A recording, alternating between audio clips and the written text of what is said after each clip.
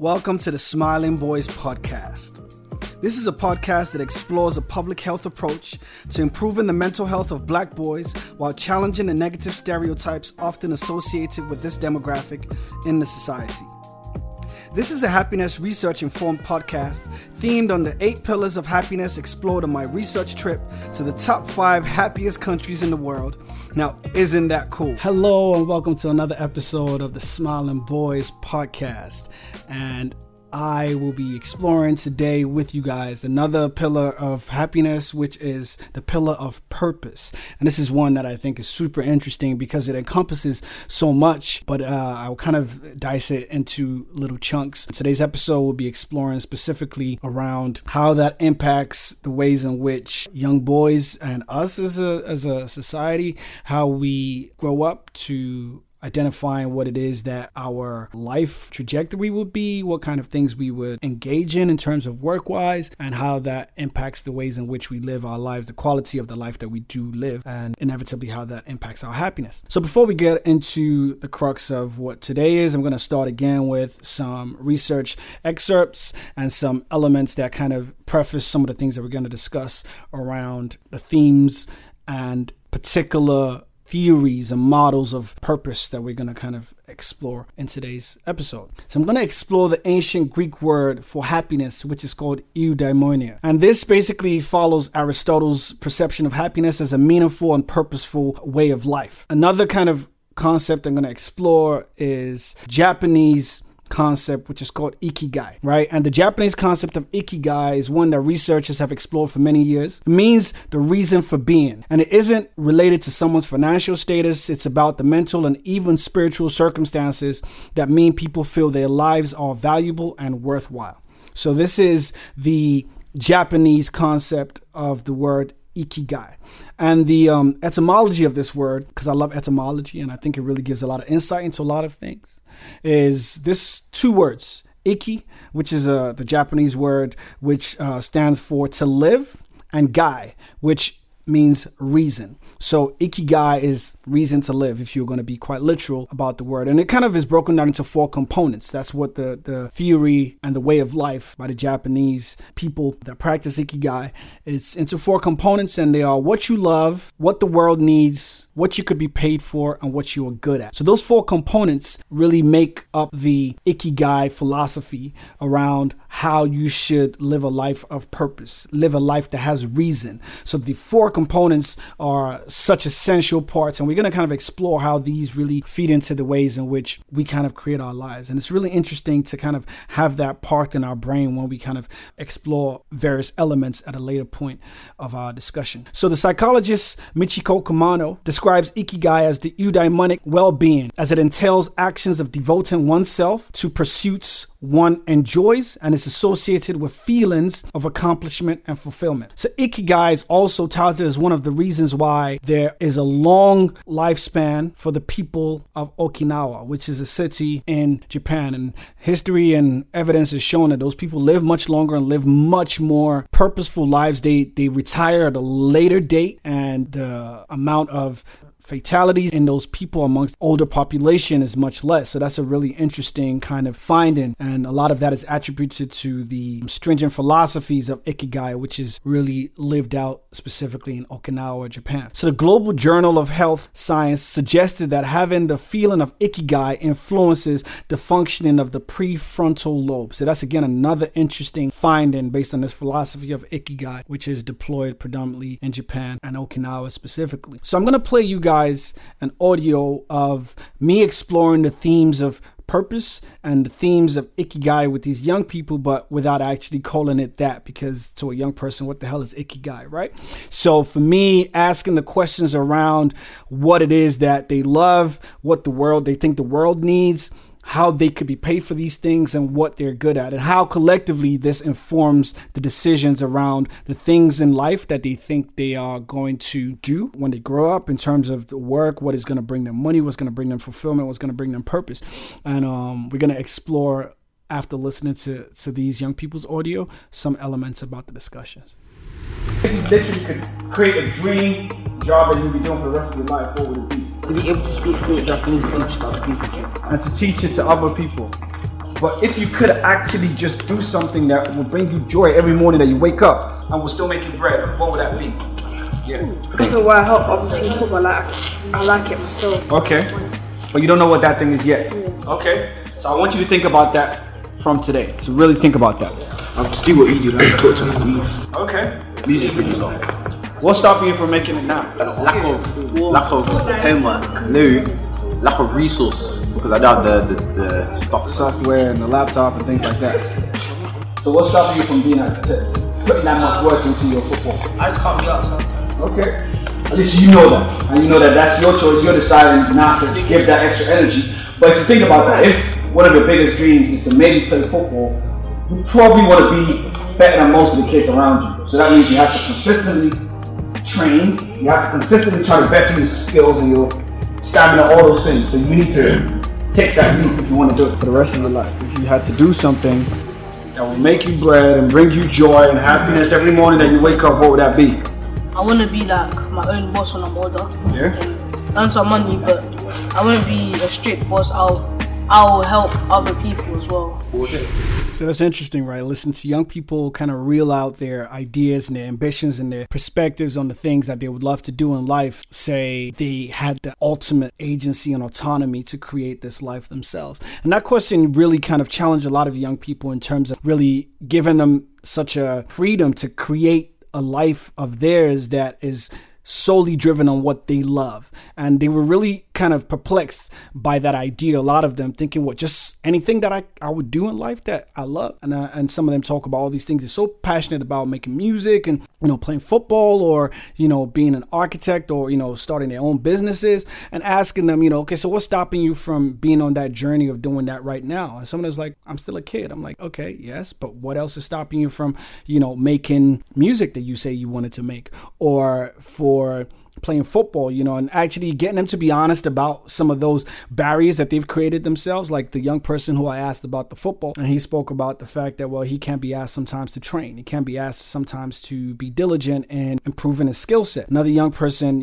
speaking about his desire to make music and asking him what's stopping him about that, but actually he's speaking about very tangible infrastructure like software and laptops and, resources like that is actually prohibiting him from actually starting to live out this true expression of his love for music and also how he sees the life that he wants to live, which is based upon him creating music and making a living off of that. And when we look back to these 4 components of Ikigai, I use them as anchors to really start to question and explore, how do we create a life worth living, a life that's full of purpose, a life that actually seems valuable and worthwhile. And when we kind of use these things as anchor points to really navigate those decisions, it really starts to make much more sense. And when you ask the young people, and in this case, asking ourselves, what do we love? If we close our eyes and think about something we would do because we love it, what is that thing? Especially when we think about the times that we're in now, right? Where a lot of people's jobs were just taken from under their feet when they thought they were in the most secure position. A lot of people who got made redundant, all these other things.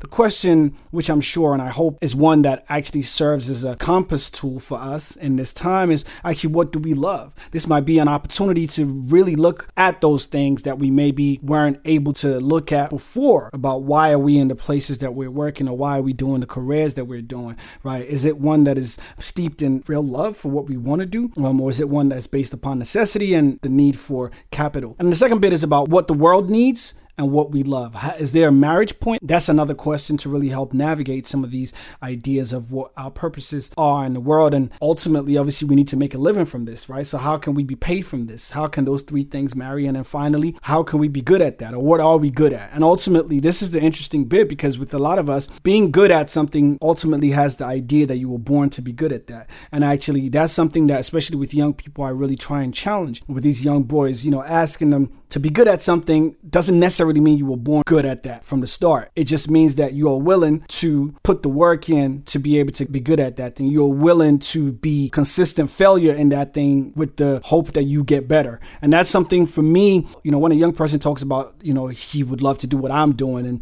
get up in the morning and talk to young people and create projects like that, and really highlighting to them that actually I wasn't born with all this skill set of, being a photographer or being a filmmaker or being a playwright or being an author or all all these other things that I do, right? I wasn't born with any of these skill sets at all. I was born with an aptitude, a desire, and a resilience to be able to not take no for an answer, to be able to teach myself these things, to be able to look for the places where I can learn these skill sets that I have passion for. And how could I be comfortable in the mediocrity of the initial stages and to also continually put out that work, even though I don't think it's as great as perhaps I want it to be. And that's something that, you know, is so interesting to really demythify for young people around the fact that when we think about being good at something, doesn't mean that you innately are good at it in all cases. Some cases that's how it is, but in most cases, most of us and most people have to work hard to actually be better and proficient at these things. And that's something that's really important to demythify for young people. When I think about, you know, careers advisors in schools and people who their jobs is to actually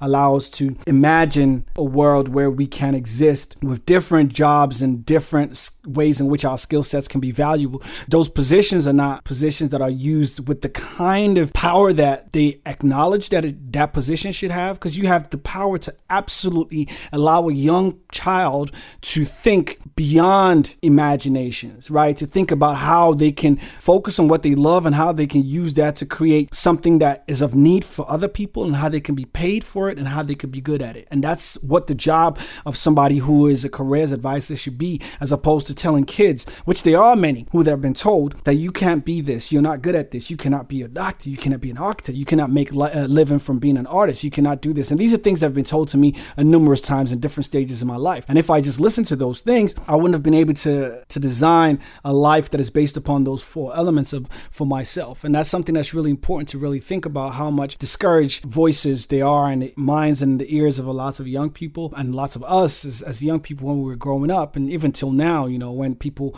might be told, I actually know that the chances of you failing at that is very high. Maybe you shouldn't do this and maybe you shouldn't do that. You know, those are just people that are operating from a place of fear. So when we think about purpose, I think it's important to really use these four components as anchor points to really help navigate our thinking. And especially when we're trying to empower and inspire younger people to really think about a world they can shape based on things that they're passionate about and things that they love, it's important to kind of redirect them to these four pillars of Ikigai in terms of helping them fashion these thinking processes as well. Because when I think about the institution of schooling, I often have to undo a lot of the damage that has been done to these young people based on the ways in which they have been taught in the schools and what they've been told or how they've been reinforced about what they should be only focusing on in terms of what they can do in life. It really is very disheartening to hear how much discouragement has happened to a lot of these young boys in terms of how their lives can look. And ultimately, when I show up as a black man in a space where I identify as an artist, and it's not just one medium that I exist within, allowing them to broaden their mindset about the fact that you can make a living by just being curious, creative, by being somebody that's open to learning, and somebody who is very in tune with who you are and what it is that brings joy and life to your soul. And that's something that I model to them, which is very unlike a lot of things that they have been exposed to in terms of, I guess, physical role models in their everyday lives or somebody who's an educator. And that's something that I think is so important to really reinforce when we're in institutions that have the opportunity to teach things to young people in the world. Most recently, psychologists have found that repeatedly people with a strong sense of purpose in life tend to fare better on several different measures of mental health, well-being, and even cognitive functioning. So there's something so intrinsically linked with the idea of strong purpose and actually our mental health and our well-being. And that's something that's also really interesting to really think about when we think about how we actually bring this forth in institutions of scholarship, institutions of education, and actually allow people to see that there are direct correlations in these seemingly very different elements of our lives, but actually there's such a strong correlation between those two things. And most recently, a team of researchers from Canada and the United States surveyed about 4,000 adults between the ages of 32 and 84, and they found that the adults who reported a greater sense of purpose in life also tended to score higher on tests of memory and executive functioning. Even in the initial stages of adulthood, it appears that purpose in life already matters. So research on about 700 young adults found that those with higher levels of purpose in life had more positive self-images, engaged in less delinquency, and had higher overall well-being. So these are just myriad of evidence, research-wise, statistically, that kind of back the idea that, purpose has a tangible outcome in the quality of life, both on a health level, but also on a cognitive level in terms of how we engage into the world. So one of the things I would just like to kind of engage in our critical thinking is around certain things that we can do to really start to shift the ways in which we engage with this theme of purpose, is to encourage creative curiosity. That's something that as children, I think is innate within us.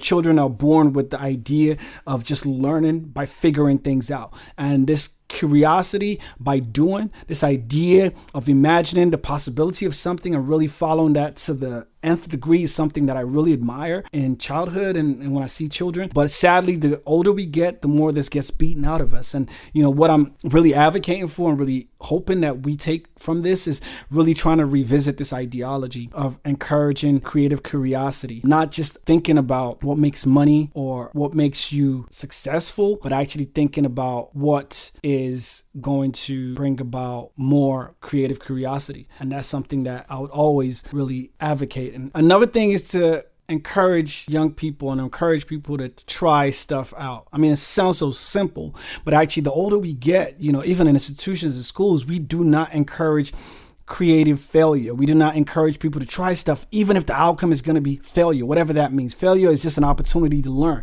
And actually, with the work and the project that I design and I deliver in schools, it really focuses, the emphasis is on creative failure, to encourage young people to try things, giving them a camera if they've never shot anything before, to get them to really go and play around, give you the basics of this actual tool, and the rest, let your eyes and your mind guide you. There's no wrong, as long as you are applying yourself in it, then it's ultimately the most important thing. And that's what we should continually encourage, especially when we think about encouraging young people to be the best version of themselves and to live a life of purpose. That's important to encourage that element, which then leads to the idea of reframing problems, to provide them with the opportunity to start thinking about problem solving, to think about every time there's an issue or there's a problem, the creative element of your brain needs to be activated. And for that to happen, you need to nurture that. And for that to happen, that needs to be created in an environment that's conducive for them to think that way. And we have the responsibility as educators, as institutions that raise young people and to broaden young people's minds to allow them to actually grow up thinking that way. And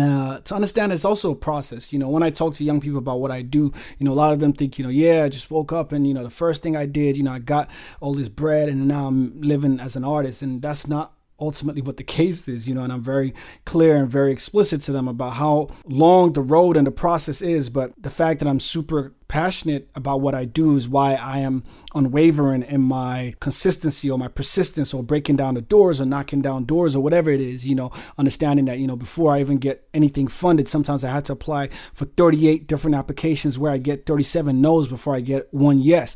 Getting them to understand that a lot of times when I propose ideas to people laugh at it and think it's stupid. What are you talking about? Boys smile all the time, right? And then until I was able to really fashion it myself and actually find a way to make it happen by myself, was that able to tangibly manifest into reality. So getting them to understand that most things is a long process, but what gets us through that process is the unwavering passion and resilience and persistence to really keep pushing at those things because we're passionate about those things and we love those things. And it's important for young people to see people living their lives based on things that they love, to allow them to actually have the permission to feel like that's something they can also aspire for in their own everyday lives. And the last bit is asking for help, right? And I think when we think about purpose and we think about living a true life, it doesn't mean that you are somebody who starts up on a pedestal. It just means that you're somebody who knew when to ask for help in the right time and to understand, actually, I don't have this skill set. Who can I bring on board to help me develop this skill set so I can actually live out my purpose to its fullest? And that's something I think is important to model to young people, especially boys, because I think ego is something that, again, we are socialized and conditioned to have from a young age. So therefore, we find it difficult to ask for help because we are told that we're supposed to be the all knoweth and we're supposed to be the ones who are providing the bread in the household. So actually, we find it difficult to then actually sit in position of humility to ask that person to help us, that woman, that man, to help us out when we actually genuinely realize that's the limit of our knowledge. And that's something that I think is super important to really model. I guess the last thing I'm going to explore is that it's really important to live a coherent life. And what that means is to live a coherent life is to live your life in such a way that you can clearly connect the dots between these three things, right? We can connect the dots between who we are, what we believe, and what we are doing. If we can connect the dots between these three things, we start to fashion a life that is based upon true purpose. Who we are, what we believe, and what we are doing. If there is an alignment in these three things, then we start to live a life that is actually one that is based upon the 4 components of Ikigai, and actually having a life that is coherent, a life that actually leads us towards a much more clearer, a more fulfilling, worthwhile purpose. So hopefully that has kind of helped us engage in this theory ourselves and really think about how we can adapt certain things that we do and adopt certain elements of this Ikigai philosophy in the ways in which we parent, in the ways in which we live our lives moving forward, and in the ways in which we educate young people and model this behavior and this mindset in our lives. So thank you guys so much for engaging in today's concept, and I hope you were able to take something away from it and live a life full of purpose. Much love. Catch you on the next episode. Peace.